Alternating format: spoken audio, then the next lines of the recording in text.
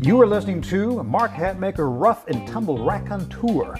This is a grab bag of old school Western martial arts, resurrected indigenous ways, and empirical musings tinged with a heavy dose of respect, admiration, let's call it hero worship, for these hosses of yore.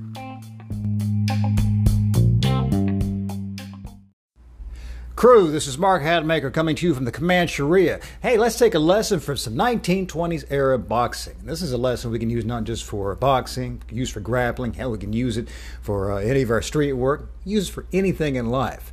We're pulling this as an extract from our book, Boxing Like the Champs, Round 2, titled Jack Sharkey and the Art of Paying Attention. Now, Jack Sharkey was born Zusa Zukaskas, if I'm getting that right. He was the son of Lithuanian immigrants. He was in the Navy, where he took up boxing and soon proved himself to be the terror of the fleet. Now, after the Navy years, he decided to turn pro, and along the way, he shed himself of that name that was tough for many mouths to get around, mine included. He settled on the name Jack Sharkey, which was a combination of two of his favorite boxers, Tom Sharkey and Jack Dempsey, both mighty, mighty fine heavyweights in their own right, as I'm sure you know.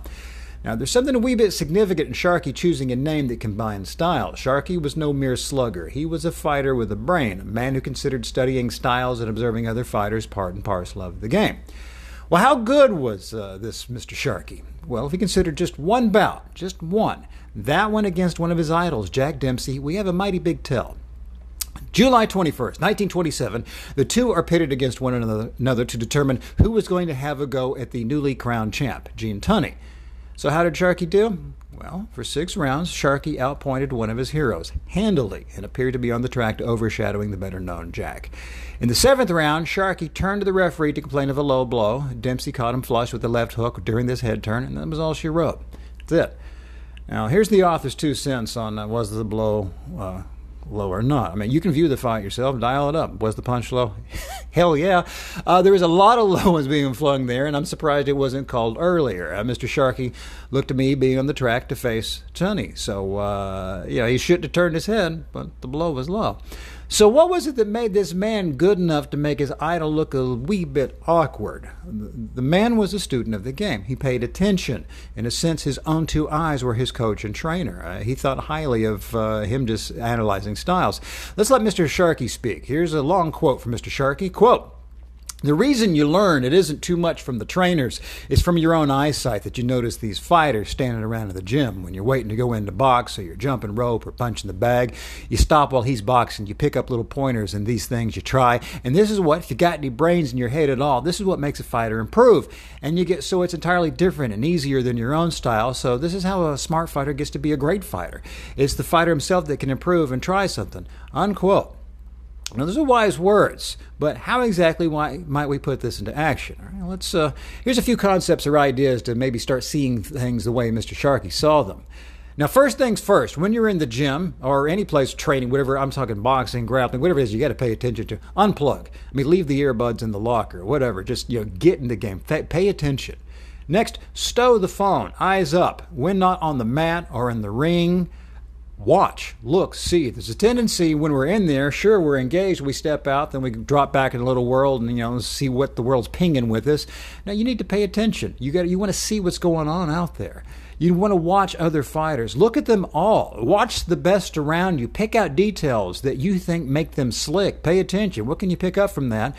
And just as important, look at the newbies or never gonna be's and diagnose what's going wrong. There's 2 ways to learn in the world. There's called via positiva and via negativa. There's the positive path and negative path. And you'll pick these. You don't go, I'm only going to look at the best. You need to look at the worst as well. And that way it's easier to subtract knowledge. It's easier to look and go, what did they get wrong? And don't do that. Often if we start out when we're first starting any sort of endeavor, you want to usually say, hey, don't look to what the best are doing. Not yet. Look at what the worst are doing. All the things that don't work and hack those things off. Don't do it. A lot of people want to start out, training and go, I'm going to run 25 miles a day. Well, first off, maybe the first thing is don't eat all that cake tonight. You just hack away things first and then gradually start adding in all the good ideas. So when you're looking at other fighters, don't allow any mistake or benefit to be invisible to you. Because in other words, you got to pay attention. If you can't see it, you can't process it. And if you are paying attention, the first step to making a benefit your own or learning how to exploit common mistakes is just simply to see it. Now, but if you aren't looking, you ain't ever going to see anything and you'll be left running the same groove. Yeah, that groove will be your own style, but it'll become a predictable style, something that someone else who is paying attention can exploit. Now, Sharkey paid attention to Dempsey. Dempsey did not pay attention to Sharkey, and a more attentive ref might have changed history.